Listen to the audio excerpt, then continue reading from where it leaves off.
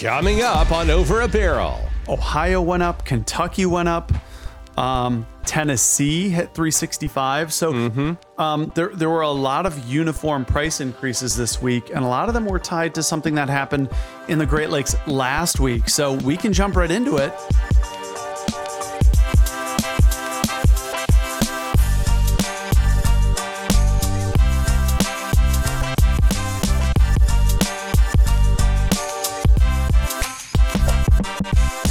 Good to be with you for another episode of Over Barrel. I'm your co-host Patrick DeHaan here with Matt McLean. Matt, good to be with you again.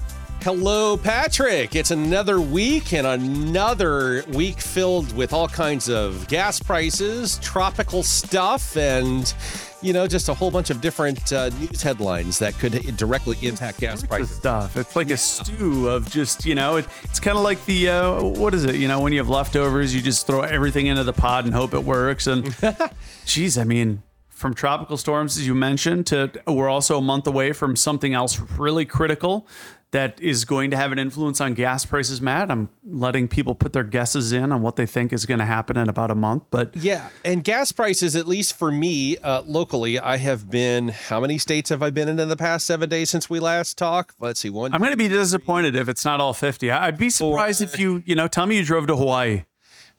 I haven't driven to Hawaii. That would be entertaining. I've been in 4 states since the last time you and I spoke for a podcast. And I have noticed something. Gas prices seem to be all over the map right now, and I don't fully understand why. Let me ask you, the cheapest price that you've seen in the last week, do you remember? $3.24. The cheapest and most expensive. Wow. And what state was that in? Give me a letter. That was in Kentucky. Okay. There you go. And the most expensive that I have seen is $3.99, and I'll let you figure out which state that was. Well, there's a bunch of states, Matt, where we did see prices go up to $3.99 in Indiana. We saw them go up to $3.99 in Michigan. Well, you're sitting in the state where I saw this particular Illinois. Okay. Yes. Well, terrific. So yes. But I'm not in Illinois right now. Where are you? I'm just kidding. I'm in Illinois. Oh my gosh! I would love for it to be $3.99 here in Illinois, Southern Illinois. I'm going to guess that it was just across the border in Illinois. Is that right? It wasn't totally just across the border. It was several counties deep, but yes, it was in Southern Illinois. Okay. And I'm assuming prices in Chicago are slightly more than $3.99. They are slightly more. Yeah. They my corner station, I've been keeping up because they've been going up 10 cents a gallon almost every day. We were at $4.19 a week ago. We are now up at $4.59. But at Matt, a good prelude into that is that there's some good news for Great Lakes states that have jumped up. And by the way, basically everyone jumped up. Even Florida jumped up, Matt, again this week to $3.89. We saw a huge amount of price cycles happening this week. Michigan hit $3.99. Indiana hit $3.99. Chicagoland hit $3.60 or $3.59. Ohio went up. Kentucky went up. Tennessee hit $3.65. So there were a lot of uniform price increases this week, and a lot of them were tied to something that happened in the Great Lakes last week. So we can jump right into it. Yeah, I think the biggest and the most expensive price that I have seen, $3.99 there in Illinois, and then like even where I'm at in Kentucky right now, in just the city that I am currently at, I have seen a spread of like $3.24 to like $3.50. So there's like a 25-cent spread there. So yeah, what's causing all of this? Talk to me. Talk to the listeners. What's going on? It's almost like a Thanksgiving spread when you see so much variety at the pump. It's like, well, which one do I want? Exactly. And hopefully the Gas Buddy user, what station you're going to. Well, to jump into it, Matt, as I mentioned, the Great Lakes, we saw kind of an unexpected bump at the pump, pinch at the pump, whatever, you'd like to call it. A lot of the Great Lakes did go up earlier this week, and that has to do with the refinery, the largest refinery in the Midwest there in Northwest Indiana. It's a refinery I like to go check out in person when I can. The BP refinery in Whiting, Indiana, 440,000 barrels a day, Matt. It produces enough gasoline on a daily basis to fill up, I believe the number was 7 million cars. Nice. So we're talking about a big facility here, and that Whiting refinery bumped up its maintenance. Maintenance is generally, refiners don't go too much into their maintenance plans because of anti-competitive reasons. And it's kind of like trade secrets. They're kind of like nuclear launch codes when they're going to, what's going on at the refineries and when they're going to do it. And again, because of anti competition laws, they just, they don't say much. But we got wind through some sources in the trade markets that suggested that the refinery is undergoing maintenance now a little bit earlier. Why they might do maintenance in August, you say? Well, maintenance, like I said, is planned months in advance. And months ago, Matt, gasoline prices were much lower. Oil prices were much lower. And given what happened last fall, you'll remember last fall, diesel prices spiked to $6. You remember that? I very much remember that. Yes. And so refineries might be doing maintenance a little earlier this year. There is a lull in the season. August, schools reopen, right? Demand for gasoline is going down in August.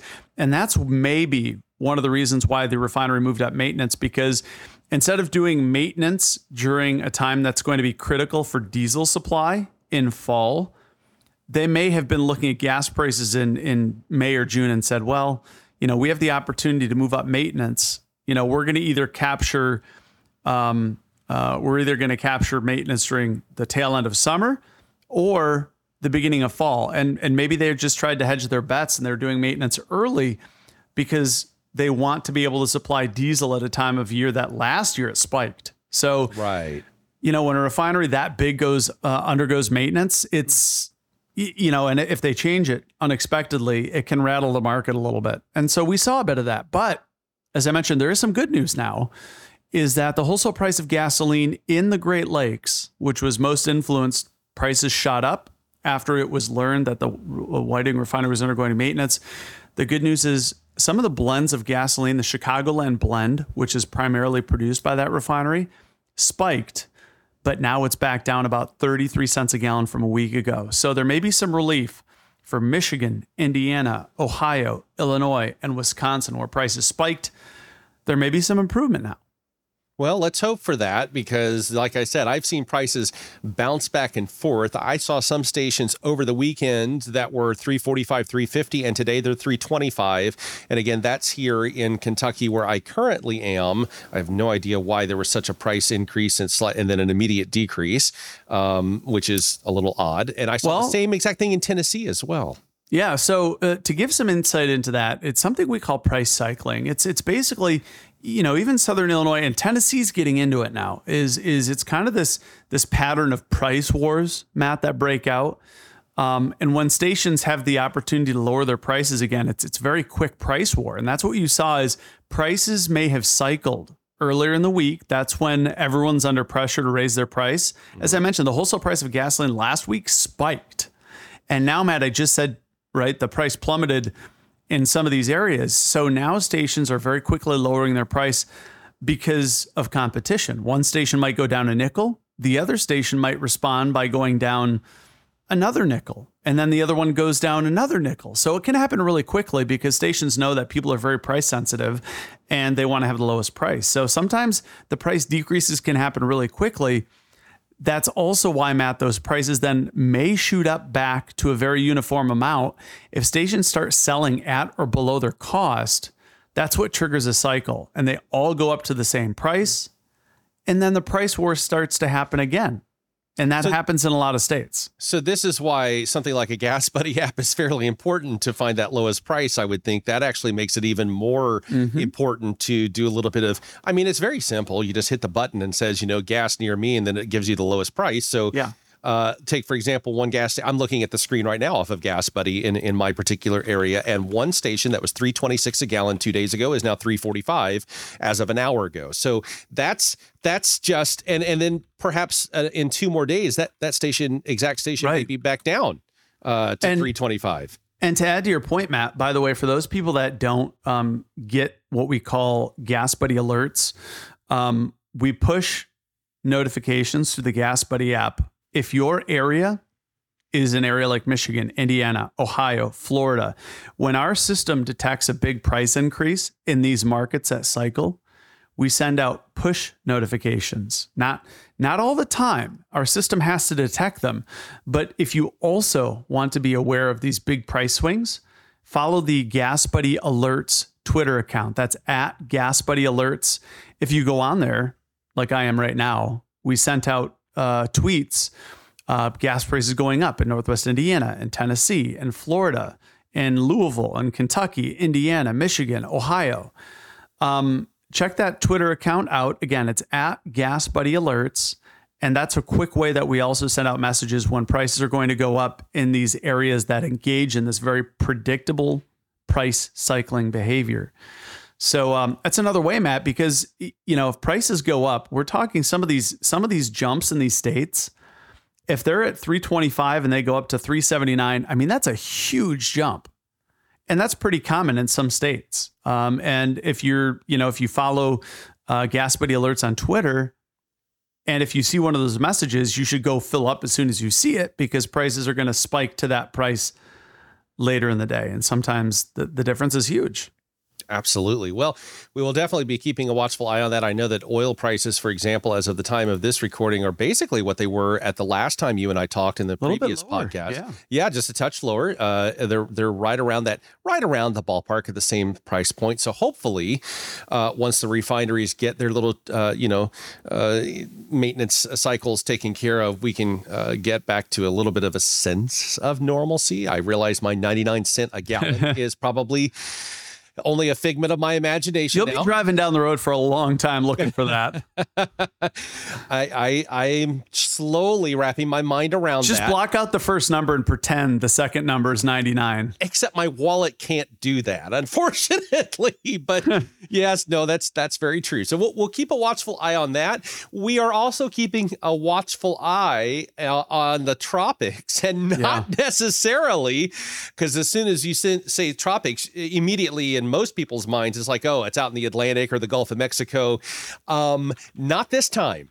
We seem to be having a little bit of an area of concern where it's somewhat rare to ever see that area of concern. So talk to us about that a little bit. Yeah, Matt, really rare, right? I mean, how many times? Florida, not so rare. California, pretty rare. Now we have a tropical development that is off the eastern Pacific, down in Mexico, or down off the coast of Mexico, pretty much due west of El Salvador, that is likely to become a hurricane. In fact, a major hurricane, according to the National Hurricane Center. Right now, it's Tropical Storm Hillary. The interesting development, Matt, is that this hurricane, or soon to be, or potential hurricane, is going to swing north and potentially head for Southern California. So, you know, we're often accustomed to seeing hurricanes go into the Gulf of Mexico and pose a risk to refineries in Texas and Louisiana. I don't think I've ever seen, a potential risk area of uncertainty cone for Southern California. Exactly. Yeah. So, and keep in mind, there's refineries in Southern California, in fact, quite a few number of refineries in Southern California. And so, by the time it gets to California, Matt, it does look like it might be reduced strength, because it looks like it might hit the Baja Peninsula before it hits California. And again, this is, by the way, this is almost a week away, right, from hitting California. We're talking about early next week. Yeah. So this is something to keep an eye on, but it highlights that it's not just Texas and Louisiana, right? If your eyes are only on those two states, you might miss what's happening in the Eastern Pacific, but still really unusual, Matt. Do you remember the last time you saw? No, not with that. Actually, the forecast that I'm looking at does show the potential of the actual first land impact being potentially Southern California, which is, I do not recall the last time. I have seen some hurricanes develop in the Pacific off the coast of Mexico or Central America and cross over into the Gulf and do that. I've seen a handful of times where the storm would start in the Pacific, cross a little bit of narrow land there in Central America, and then continue on in the Caribbean. I have never seen a storm that I can recall where California may actually have a land impact. Something new every day, right? It is. And we are keeping a watchful eye on a couple of possibilities that have just flown off the Horn of Africa. For those of you listening in Florida, you'll know exactly what I'm talking about there, because that is something that is talked about widely across the state of Florida, because the Horn of Africa is where you watch for the storm development that could potentially move its way into the Caribbean and eventually the Gulf of Mexico. or hit the east coast of Florida. So that's something to keep a watchful eye on. And the Gulf of Mexico waters are the hottest on record. In fact, the governor of Louisiana has even issued a state of emergency because it's so hot and humid in Louisiana because of the high temperatures of the water in the Gulf of Mexico. It's creating some very serious issues. So there's plenty of fuel for whatever storm that may develop this year. In fact, there's more than plenty of fuel in an area of genuine concern. You don't have to be a meteorologist to understand, extremely hot waters provides for a lot of fuel. And this is an area of concern. And to add to your point there, Matt, I actually saw a graphic that Gulf of Mexico average water temperatures are actually the hottest on record right now. So there's a lot of fuel out there. I don't want to get into the politics of, this and that, because naturally that comes up in these types of conversations. But the simple fact of the matter is the Gulf of Mexico water temperatures are extremely high, and that poses a risk to the oil and gas sector, not only for the oil rigs that are out in the Gulf of Mexico, but the refining sector on land. And there's plenty of moisture. So we'll keep it in. And like you said, these are only tropical waves. Right now, 20 to 50% chance of development. But the point here isn't that these tropical waves are going to form, because we don't know that. But the point here, right, Matt, is that we're getting into the prime of hurricane season, and this is going to become something to keep an eye on. Yeah, and that's just something we're just presenting what we see as the factual, not leaning into a forecast. But the Hurricane Center, for example, has also indicated they now believe it's going to be an above average hurricane season for the remaining month of August, as well as September. And again, it's just factual information. Buckle up. We're just passing along. Yeah, buckle up and hold on. So with that in mind, as far as gas prices go, between what is more of I won't call it a certainty, because when you have that cone forecast, it's gonna fluctuate a touch. But in California, there's some interesting development there, and then also potentially some stuff out in the Atlantic over the next several weeks. You have your hands full trying to even issue predictions, I would think, when it comes to gas prices. Yeah, this is when you get the magic 8-ball out and just get the dartboard out. I mean, the equivalent, like, Matt, during normal times, forecasting is, like kind of a dartboard at 20 feet. Right now, it's more like the dartboard has moved away, to like 200 feet, and you've got to hit the shot from a much longer range. I mean, there's just a lot on the plate right now from hurricane season. A lot of unknowns there. I think the good news, though, that Matt, to your point a few minutes ago about oil prices have been a bit restrained. And in fact, yesterday, to evolve the conversation, we actually did see the price of oil take a big drop in a single day. It was down over $2 a barrel. And a new part of the story that's emerging is the Chinese economy. And we've talked about this in the past. A lot of it was that the outlook for the Chinese economy was bullish. That was months ago, right? When things were reopening, everyone was hoping China's economy would reopen in a strong way. But that's really failed to get much traction. In fact, right now, some of the economic data from China is so disappointing that China is going to stop reporting on unemployment numbers for youth because it's just the numbers are so high. And Matt, where that really translates into the oil market is that Chinese oil demand has been disappointing. And now, with more economic disappointment, the Chinese economy is not going to be consuming nearly as much oil.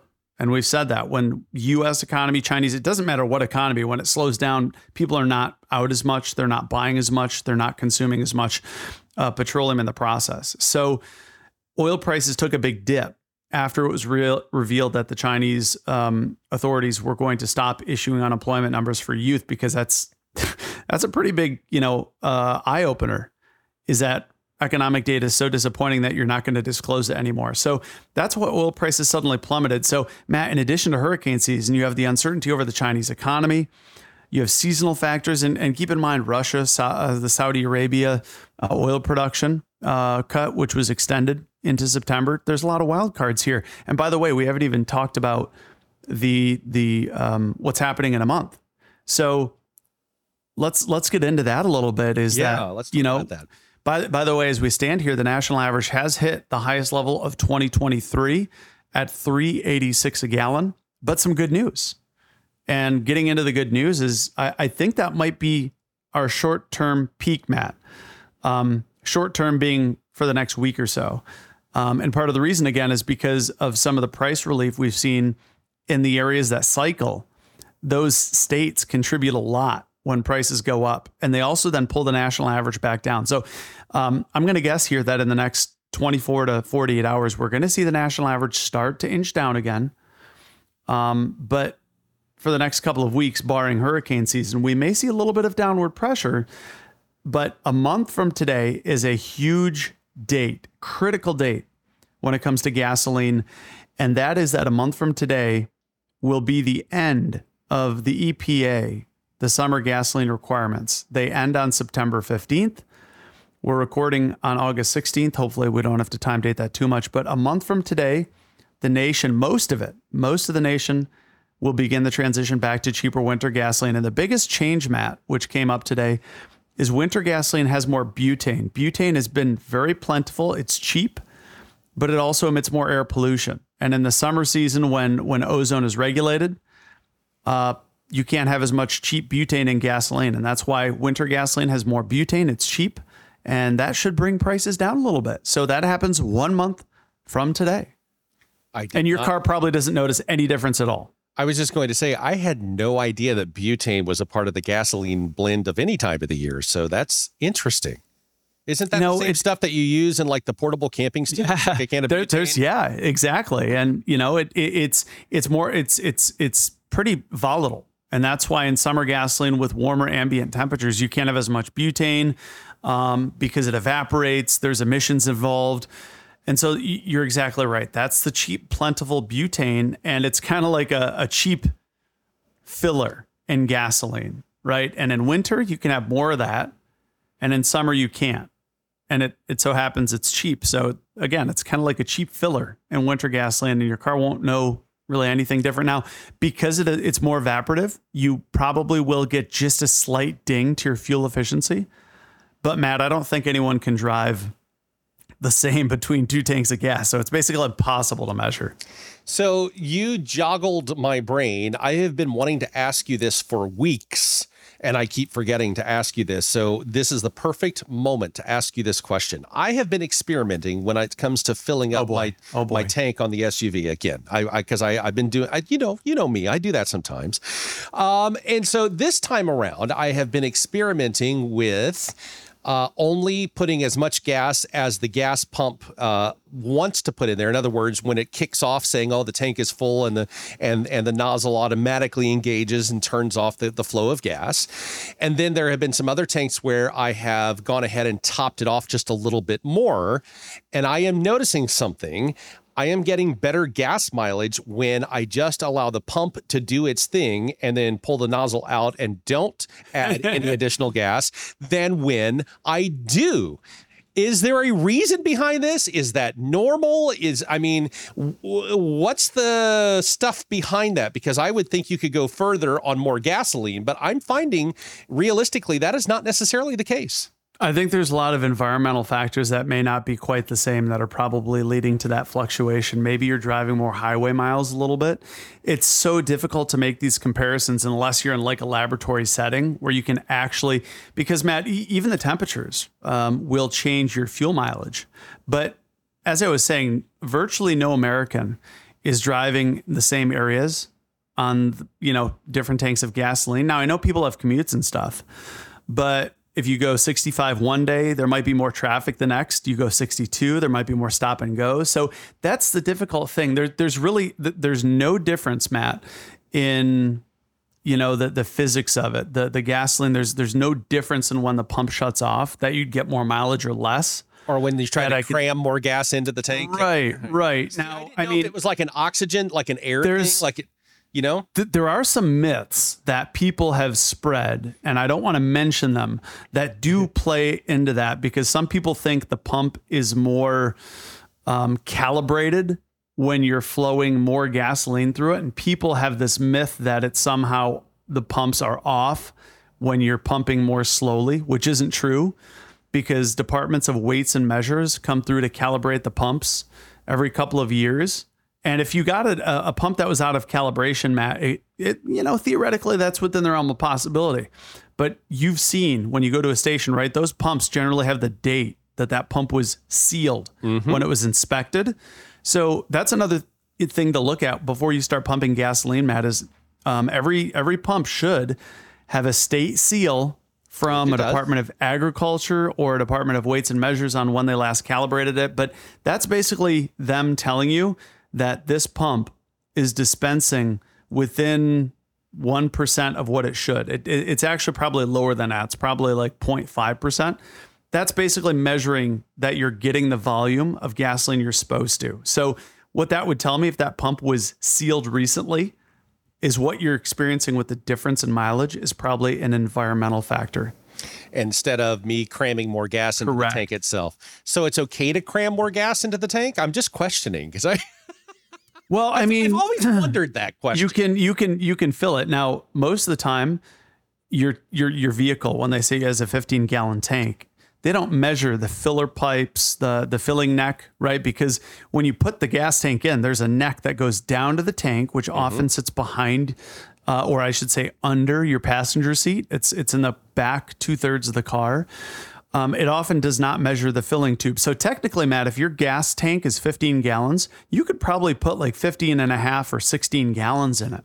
I've got no comment on that part. It's like the Seinfeld episode, right? Where they just keep going. I mean, and Matt, it's pretty rare that happens. There was once that I filled up my Honda Civic. The tank was rated at like 14 gallons and I put 15 and a half into it. Needless to say, I did call the local Department of Weights and Measures because I was a little worried that the pump, which hadn't been calibrated in almost 2 years, may have been off. And the Department of Weights and Measures got back with me and they said it's within specification. So, Matt, I literally was driving on fumes. Yeah, I've been there. And by the way, a lot of states have hotlines. I used to live in Michigan. So Michigan's Department of Agriculture, I think it's 1-800-MDA-FUEL. If you have any complaints, like I said, 99.9% of pumps are typically correct. And station owners will calibrate them themselves because it goes both ways, Matt. They don't want to sell you, they don't want to give you free gasoline, right? And the pump's not always skewed that other way. So stations will often will have a third party come through and make sure their pumps are dispensing correct amounts, because it can go both ways. But most states will have hotlines that you can get a hold of, and they'll send an inspector out. Well, that's certainly good to know. And yeah, I've been wanting to ask you these questions for weeks. And I'm like, every time we get done recording and you and I move on throughout our day, I'm like, doggone it, I forgot to ask him again. Well, so here it is. There, I finally got to ask you. And I thought that would be a good question because I was curious on those aspects as well. Because we've talked about... Yeah, we've talked about premium, vehicles that require premium versus, non and other stuff. But this was one of the ones that basically impacts just about everybody because, the pump, if you just leave it alone and let it fill itself, it'll automatically kick. Well, in theory, it should always kick off when it hits a certain level. I did have one time that did not do that and gas went spewing everywhere. And that was in that case, it's likely one of two problems. Either the pump can be malfunctioning and it's not regulated, or that could be a vehicle problem with what's called a charcoal canister. It recirculates some of the gases. So it can be a problem either with the pump or the car. But by the way, great segue into saying, if you have any questions, throw them out to us at podcast@gasbuddy.com or mention us on social at Over a Barrel. Yep. Over a Barrel Show, as well as Gas Buddy Guy. Thank you for correcting me. I don't correct anybody. I just add to. How about that? Whatever way you want to talk. also at Gas Buddy Guy, as well as Over a Barrel Matt. You can reach out. We would love to have those questions. Speaking of, I'm going to make sure there's no other questions that we had left over from last week. But absolutely. No, there's always, that's always a good one, Matt, to ask, because there's a lot of these myths. And a lot of people, another myth while we're at it is that stations water down their gasoline. And I can't tell you that couldn't be further from the truth because again, stations, that's an expensive problem to have, Matt. What can happen and what people have heard of is because these gasoline tanks that stations have are buried underground. If you don't maintain that tank, some stations have had water get into their tank because of leaks, but a lot of stations, Matt, this is what a lot of people probably don't know. A lot of those underground storage tanks have sensors that can now sense the amount of water in the tank, because alarm bells will start going off if those numbers are too high. Because again, stations want to make sure that they are dispensing what they think they are dispensing, because it's a problem for station owners too. If water gets in there, it's compromising the integrity of gasoline. And again, no station wants to sell you willingly tainted fuel. That's a big problem. No station wants to invite, the Department of Agriculture to have that mess. You get into a legal mess. That's like saying, Matt, I want to get sued. No, I don't. Nobody does. So gas stations, again, that can happen because tanks are stored underground. And because especially those old tanks, Matt, they may have been steel. A lot of the tanks now underground are fiberglass or composite. So there's a lot of different tanks out there. But, it's kind of like your septic tank at your house, right? You don't want that to go bad, but occasionally things can happen.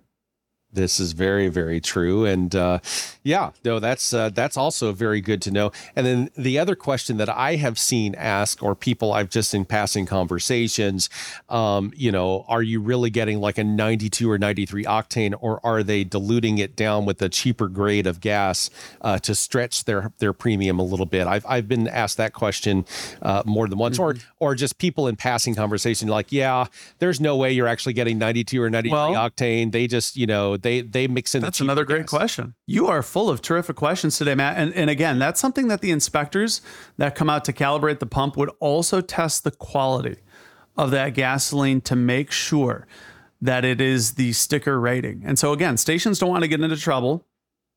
The thing is it would require deliberate manipulation. And most of the time, that's a skew. Most of the time, Matt, to get mid-grade, stations are mixing premium with regular. That's how you basically get the blend of octane.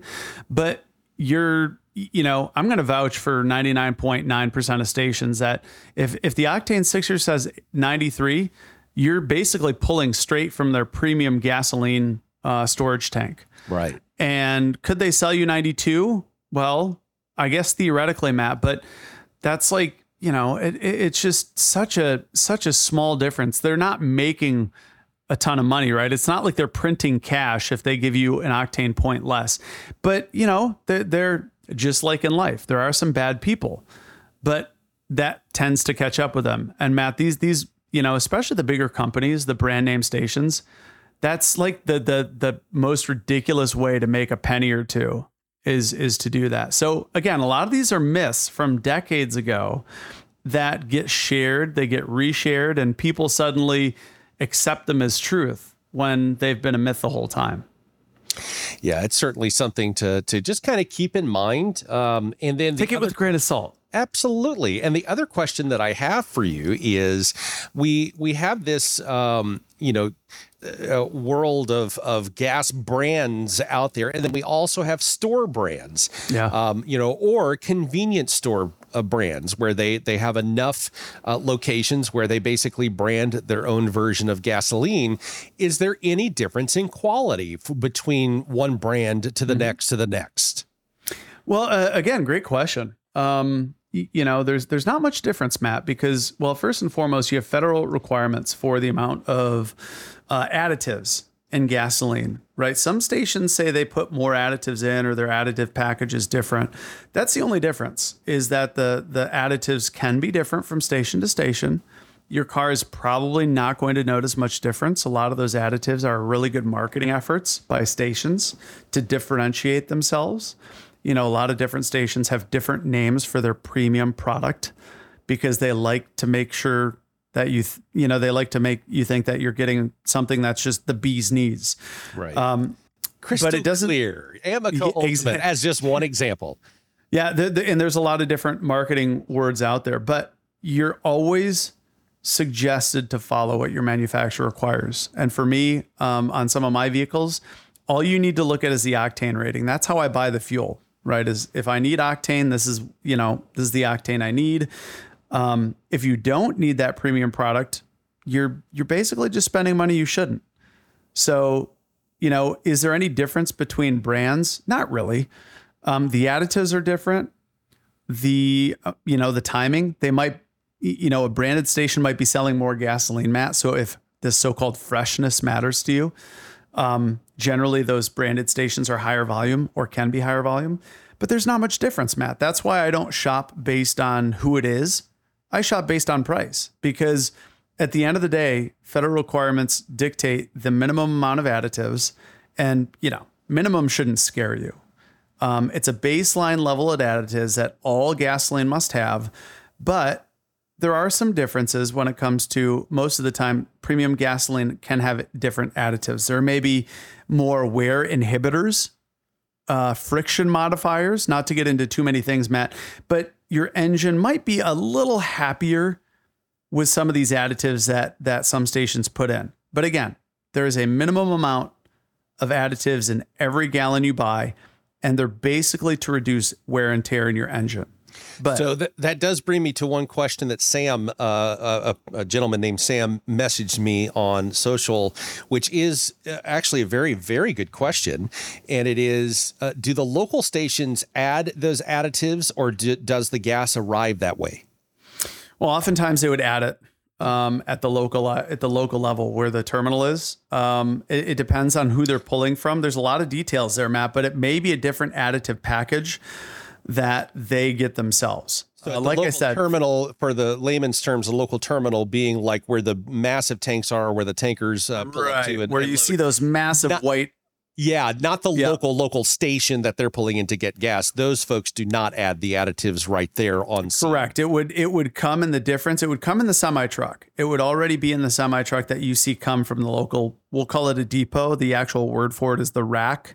It's called a rack because trucks literally pull in and pull from this rack. They pull the product. There's different products that they can pull and fill their tanker trucks with. So that's where the additives packets generally would be added to that gasoline. Gotcha. Okay, so that's good to know. So it's not up to the store clerk to run outside and pull open a thing and dump a thing of whatever into it. It's actually done there, at the in many cases pulled. Yeah, when the product is pulled. So that's also good to know. And so that's interesting all the way around. Yeah, it's not like the clerk just dumps in a bottle of something that they got from off the store shelf. Yeah. It's like you've seen the fuel mixes that you can get off the store shelf. It's not like the clerk is just going to their local auto hardware store and then just dumping it in. No. Yeah. And that's also a valid question, I think, that a lot of consumers would be curious about, because you're absolutely right. Depending upon the brand, there are so many different brand names out there, and all of them market that they're adding one of them. And I'm trying to remember which one, advertises like an STP additive. I think it's Marathon. That's Marathon with STP. Yeah. They market that they add. So there's some cross branding there too. So, there's promotional partnerships. And yeah, I mean, all of this gasoline is the same, Matt. I'm not one that looks for additives when I fill my car up. And again, Matt, just ask yourself, has anyone ever had a car die because of fuel quality? Maybe it's happened, but generally my car is dying because of a radiator, a transmission, or, age. I can't say the last time I've ever had to get rid of a car because of a fuel-induced issue. Not unless it was a consumer error. I actually know a couple of different folks that accidentally pumped the wrong kind of fuel into they put regular unleaded instead of diesel and vice versa, and then started it up and went down the road, and it didn't last very long. I have seen those situations, but that's a consumer related error, not per se, the norm. Right. So yes, I have seen that, and you would still think that even stuff like that would not happen, because like a diesel pump and a unleaded gasoline pump are actually designed differently, if I'm not mistaken. The handle will not, a diesel handle will not fit in a gasoline vehicle. It's too large. You would think, but I have actually seen, or maybe it was unleaded into a diesel vehicle, if I'm not. Here's the thing. No, you have heard of people that were filling up with gasoline, fill up with diesel, Matt, and that doesn't have to do with the nozzle, because if you cannot stick a diesel nozzle in a gasoline vehicle. As I mentioned, it's big. What can happen to cause diesel instead of gasoline is if the underground storage tanks are filled up incorrectly. Oh yeah, that too. And that's a big problem, because diesel and gasoline don't mix. in that, they're Right. completely different. If you accidentally have diesel in your gasoline tank, you're going to have to get that pumped out. Yep. And then that can create some issues. But yes, as a standard rule, absolutely. I can see exactly what you're saying. That's really never been an issue. And so it doesn't really matter if it's a store brand, like a convenience store brand or a grocery store brand or anything like that, or, your major ones like, the Shells, the Marathons, the BPs of the world and whatnot, Chevron and all of those. There are so many options out there, and loyalty rewards and all kinds of stuff. Even Gas Buddy has kind of not consorted, but kind of really consolidated a lot of the different rewards, to where even Gas Buddy's offering a lot of perks and things with its app. Yeah, we have what we call Loyalty Connect, Matt, and you can add your fuel rewards card right into the Gas Buddy app. Another one I was thinking of is I also have the Pilot Flying J loyalty program in my Gas Buddy app. And so now my Gas Buddy app actually shows me my rewards discount at both Shell with fuel rewards and Pilot Flying J. So it's kind of an interesting way that, Gas Buddy delivers a little bit more value by saving and integrating with those fuel rewards with those loyalty programs. But again, even if you don't have those two loyalty programs, loyalty is huge.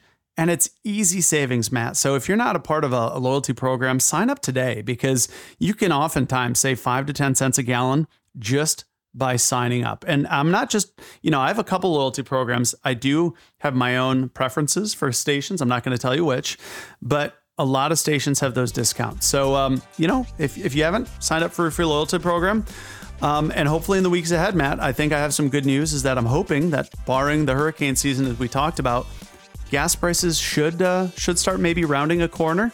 And I'm hopeful that maybe not in the next few weeks, but especially this fall, there's good news, Matt. I do think prices should ease going into the fall. So with that, let's wrap it up. Another great episode. Matt, it was great to join you. And again, for anyone that wants to reach out to us, podcast@gasbuddy.com is our email address. You can reach us at Over a Barrel Show on Twitter. Matt's on Twitter as well, Over a Barrel Matt. I'm Gas Buddy Guy on Twitter. For now, thanks for joining us. We'll see you next time.